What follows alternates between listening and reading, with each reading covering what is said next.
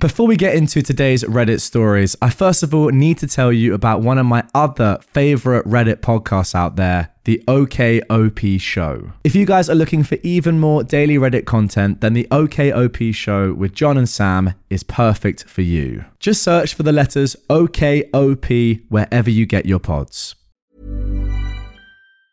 Mom deserves the best, and there's no better place to shop for Mother's Day than Whole Foods Market. They're your destination for unbeatable savings, from premium gifts to show-stopping flowers and irresistible desserts. Start by saving 33% with Prime on all body care and candles. Then get a 15-stem bunch of tulips for just $9.99 each with Prime. Round out Mom's menu with festive rosé, irresistible berry chantilly cake, and more special treats. Come celebrate Mother's Day at Whole Foods Market.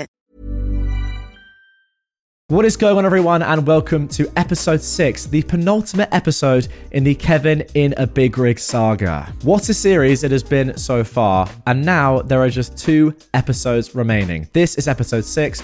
Tomorrow will be the final one, episode 7. To re-jog your memory, during episode 5, Kevin grabbed the wheel, or at least attempted to grab the wheel of the truck while OP was driving it. Such was his, annoyance at what OP was doing for no real reason. That is the level of insanity we've got to now with this pair. I mean, I say this pair, Kevin in particular. But somehow, as you can tell by the title of this one, things get even crazier in episode 6 as Kevin attempts to destroy part of the truck's braking system. Without further ado, make sure you are subscribed with notifications on. Drop a like on this one if you're excited. Here we go. This is the penultimate episode in the Kevin in a Big Rig series. Kevin in a Big Rig Part 8, Brake Check. Backstory. This story takes place immediately after the events in Part 7, Flashpoint. After making me dodge a bullet from safety after Kevin's petty little phone call, he decided to continue along Interstate 90, eastbound through Montana. The winter storm that had forced us to shut down had slowed and moved south during the night, leaving us running along its northern edge. We hadn't seen the last of it. After sending the email that I hoped would seal Kevin's fate, I tried to get some sleep. It wasn't easy, going over the possible scenarios and contingencies to which launching such an unexpected attack would lead. I didn't expect a quick resolution, or that I'd be taken seriously at first. That was fine. If I, a lowly truck driver, wasn't enough to get a trucking company to stick to their safety-first policy, then I had some bigger guns to play with. I need only to bide my time, give them a fair chance, but give no quarter should they try to hide from their responsibility. If management had any sense, they'd play ball and get this moron off the highway. I woke up again around mid-afternoon. Kevin was still driving, but knowing he'd be out of time soon, I decided to get up and see what new mess Kevin had gotten us into. I pull on my boots and, expecting nothing, I check my phone. To my mild surprise, there's an unread email from my fleet manager. Okay, it read, I'll forward this to safety.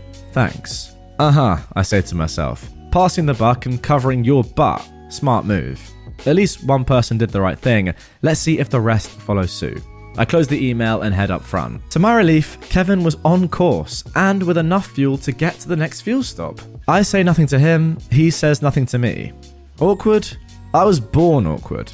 Bring it on, Skippy. I take the truck computer, scrolling through the messages to see if anyone from the company had sent anything related to email bombs that I dropped on half the company. Again, nothing. They were either ignoring me outright, which would be very bad for them in the long run, or I'd unleashed a demon from the safety department who demanded a blood price for everyone letting Kevin go that long. In any case, there wasn't much I could do until safety made their move or decided not to move. I set the computer down, lit a cigarette, and took out my phone again.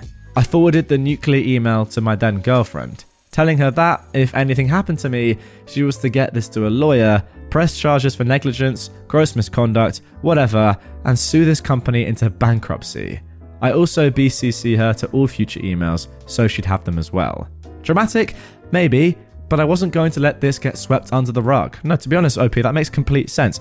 If you do go out due to Kevin's awful driving, at least get somebody that you love some money from it. Next, I checked the weather and see the storm had moved to the south. Although the weather was clearing, the temperature hovered barely above freezing during the day and was dropping quickly at night. With the ice and snow from previous storms, this presented a dangerous situation. Ice would thaw during the day, allowing safe travel, but would refreeze into black ice after sunset, making driving unsafe. Icy roads meant more slowdowns and shutdowns from safety, making this trip even more torturous, nerve-wracking, and tempting to smother Kevin in his sleep, bury him in a shallow grave, and claim he simply wandered off.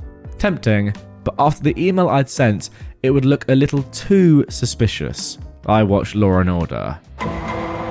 Kevin drove for about another hour before the computer alarm signals that his drive time is running low. Lucky for him, our next fuel stop is only a few miles away. We get to the truck stop, and Kevin, claiming his poor leg is hurting him, leaves me to handle the refueling while he goes inside. I top off the tanks, give the truck a quick once over, and go inside myself for supplies to get me through a hard night of driving. As it turned out, that hard night only lasted about 3 hours, as the frozen roads forced another shutdown, just as I predicted. This went on for about 2 more days. Slow going due to safety-mandated slowdowns during the day and shutdowns coming at night when the roads froze over again. I barely said a word to him, but Kevin, thinking that he'd subjugated me with his little anonymous phone call, regaled me with his tired old stories. Car wrecks, jailbird nephew, 21-day coma, how he was going to cut the engine brakes out of the truck. I began to sympathize with Bill Murray's character in Groundhog Day. Every day was simply a repeat of the last. Adding to the frustration was the lack of response to my email to safety.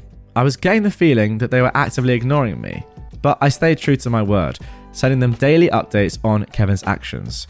Most of these updates were simply repeats of previous issues, but one would think that if a peon was willing to take the time to do their job, they'd at least send a thank you. By the end of the second day, I start planning to go even higher, wondering how I would go about sending a certified mail to the company's CEO. Around early afternoon of the third day, we made it down the eastern slope of the Rockies through Bozeman, Montana. The roads were clear and dry, and nothing from safety telling us to stop.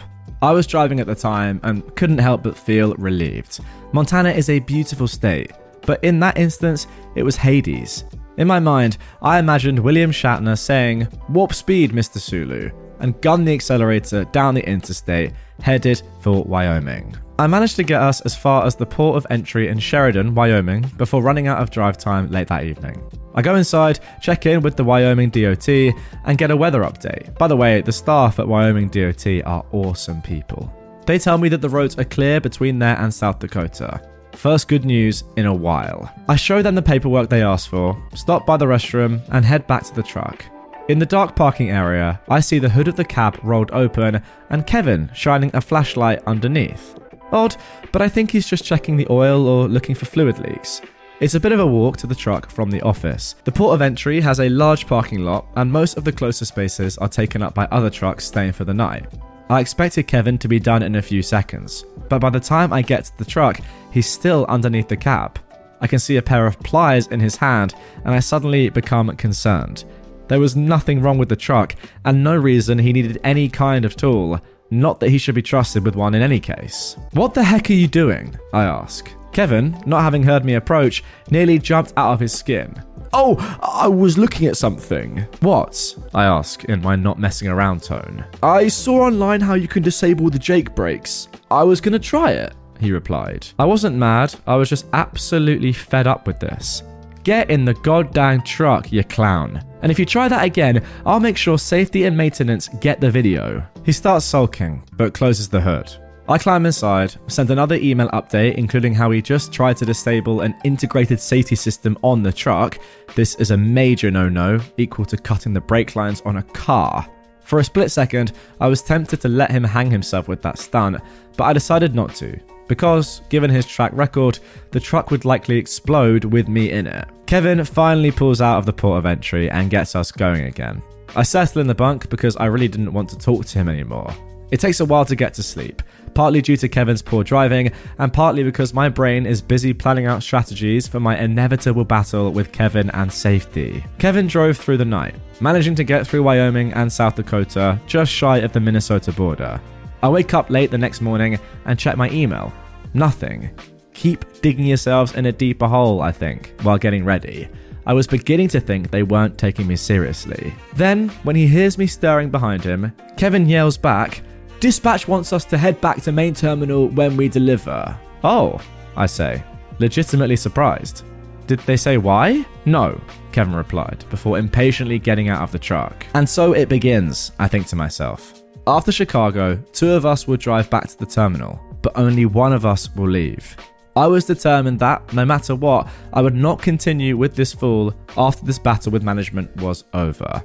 I've been tossed around, frozen, chewed out by customers and management, deprived of sleep and driven to the point of insanity over the past 3 months, and I was not going to put up with it any longer.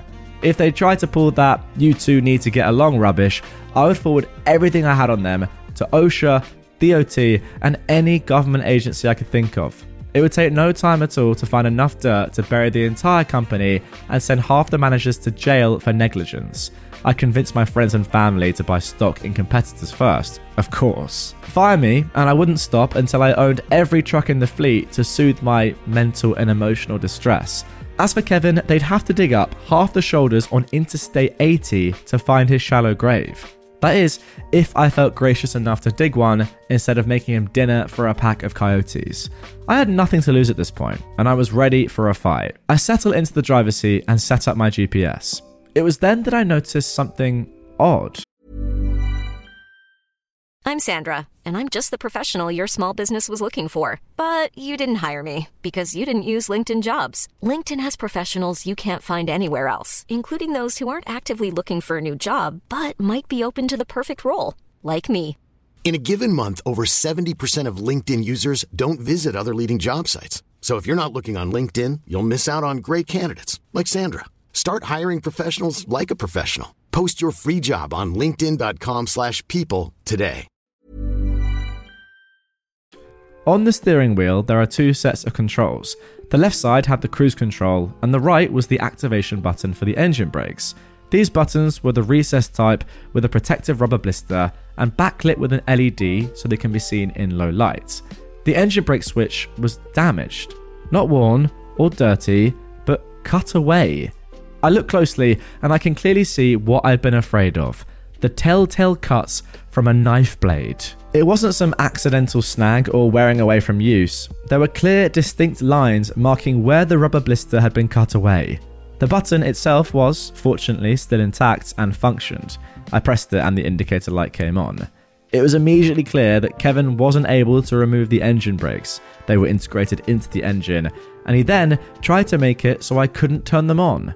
Too bad for him that the truck's designers decided that the engine brakes were important enough to warrant protecting the on switch. All Kevin managed to do was give me one more nail for his coffin. Clear proof he tried to tamper with the truck. I snapped a photo and emailed it to them, explaining this was not like this when I went off duty, and I made sure the knife marks were unmistakable. Kevin comes back in the truck after a bit. I don't mention the switch at all, but without being prompted, Kevin demanded, "Don't use those Jake brakes." I say nothing at first, but when we leave out, I make sure they engage on the way out of the parking lot, and I dare him to say anything more about it. I drive all through Minnesota without stopping.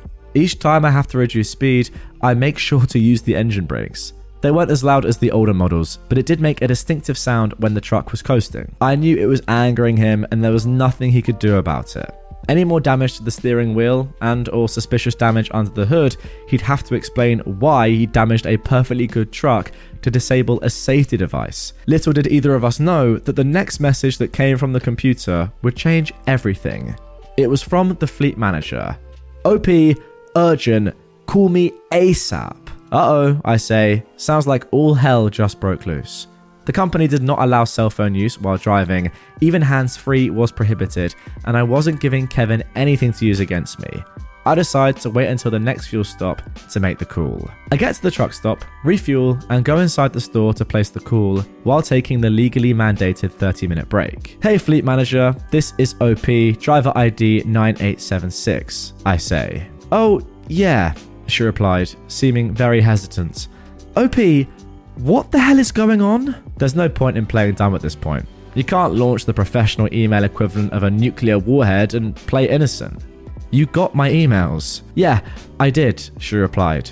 "And so did every department head in the company. Safety has been going ape over this." "I really didn't want to," I say. Only a half-truth. But Kevin is getting more and more dangerous, and I can't stay in this truck with him anymore. Actually, it's Kevin I need to talk to you about. Okay, what's up? Well, in your email, you said he had memory problems, and he said he'd been in a coma for 21 days? Yeah. Are you sure he said 21 days? It was 21 days, I reply, leaving no room for doubt in my tone. He's told that same story every day for 3 months, and it's always the same. 21 days. Yeah, I thought so. He told me the same thing, she claimed. What the frick? She knew about this? Are you kidding me? I wanted to blow up right there, but I managed to keep my cool. What's going on? I asked calmly. I'm not sure, she replied. Safety wanted me to ask you because it struck them as odd. It was 21 days, I repeat, just to drive home the point. Alright, Safety wants you guys back here right now.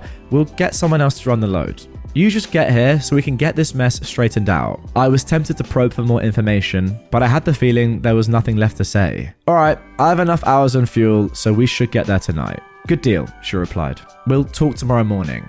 And she hangs up. It takes a few seconds to process what just took place.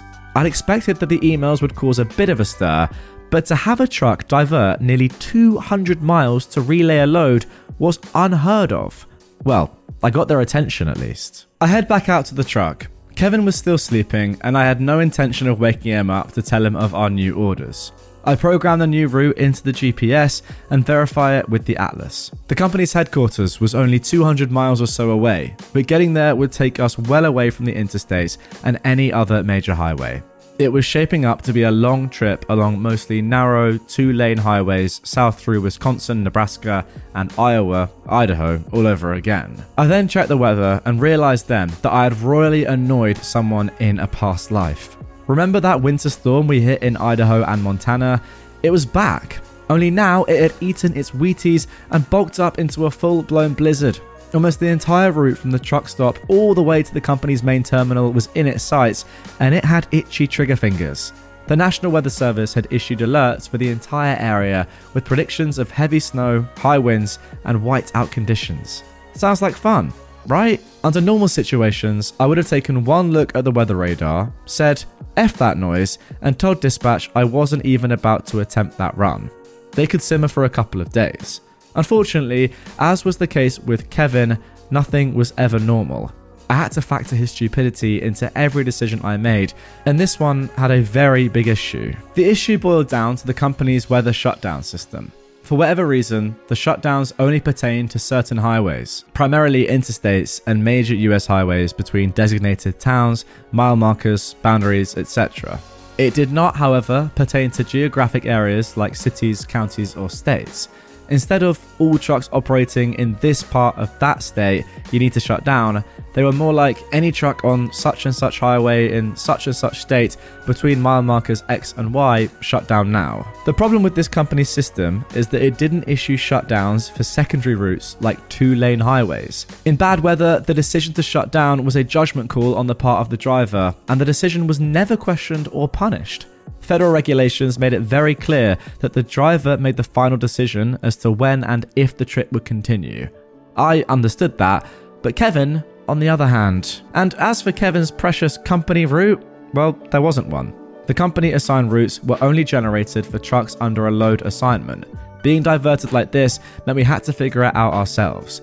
I had no problem with that, but Kevin, he'd probably take a wrong turn into a ghost town where we'd become the inspiration for a new horror movie franchise. Give me a break, I plead to any higher power that may have been listening. I had just gotten the word that the hornet's nest I threw into the company's garden party was starting to sting some important butts, and now I'm going to get taken out by the ghost of Frosty the Snowman. I would have gladly waited it out, but Kevin, being the little sycophant butt kisser he was, would think that if safety didn't tell him to shut down, he didn't need to shut down. Blinding snow, icy roads, no visibility, it didn't matter to him. He was a company driver, and the company told him what to do.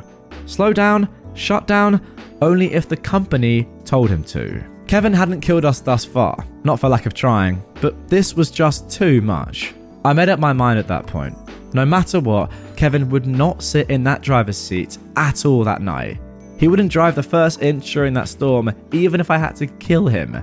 If he took over, he would surely head down the highway at full speed, run headfirst into a total whiteout, slam on the brakes, and send us both on a one-way trip to the afterlife. This little idiot had been dragging me through hell for so long, and he was not going to get another chance to kill me. I took a deep, ragged, and exasperated breath. I had two choices in front of me. Literally kill Kevin, or tackle the blizzard-ravaged backroads myself. Rock, meet hard place. It's been nearly 7 years since that day, looking at that phone screen with the route plunging into the storm's radar image. Even now, I often wonder if I made the right decision.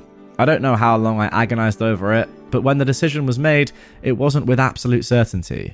But one thing was clear.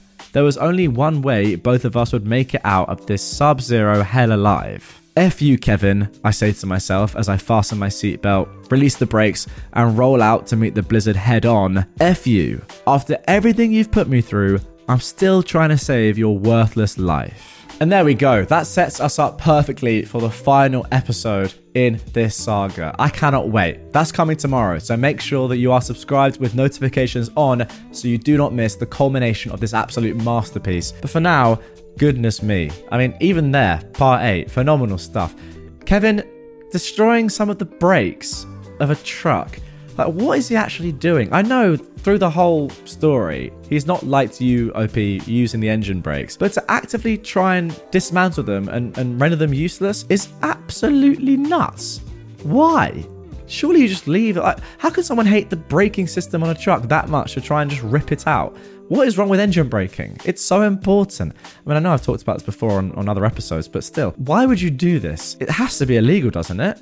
Who knows? Yeah, nonetheless, I get the feeling that the last episode here is going to be mental. I mean, who knows what's going to happen? Everyone could die, and it wouldn't even surprise me. I mean, it would surprise me a little bit given that OP is writing this, but you know what I mean. Like, that actually is on the table as a reasonable possibility. Anyway, guys, that is going to do it for this one. It's going to end soon, and I'm sad about that. One more part to go. One more episode coming at you tomorrow. If you're not watching this or listening to this at the time it's released, then it may already be out. You're lucky if so. If it is, it's on screen right there. Click it, go through to it immediately. Finish up this one. If not, have a bit of patience. 24 hours time, it will be there. Oof, I'm looking forward to it.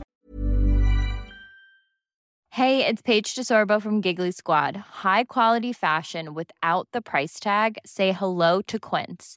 I'm snagging high-end essentials like cozy cashmere sweaters, sleek leather jackets, fine jewelry, and so much more. With Quince being 50 to 80% less than similar brands. And they partner with factories that prioritize safe, ethical, and responsible manufacturing. I love that. Luxury quality within reach. Go to quince.com/style to get free shipping and 365-day returns on your next order. Quince.com/style.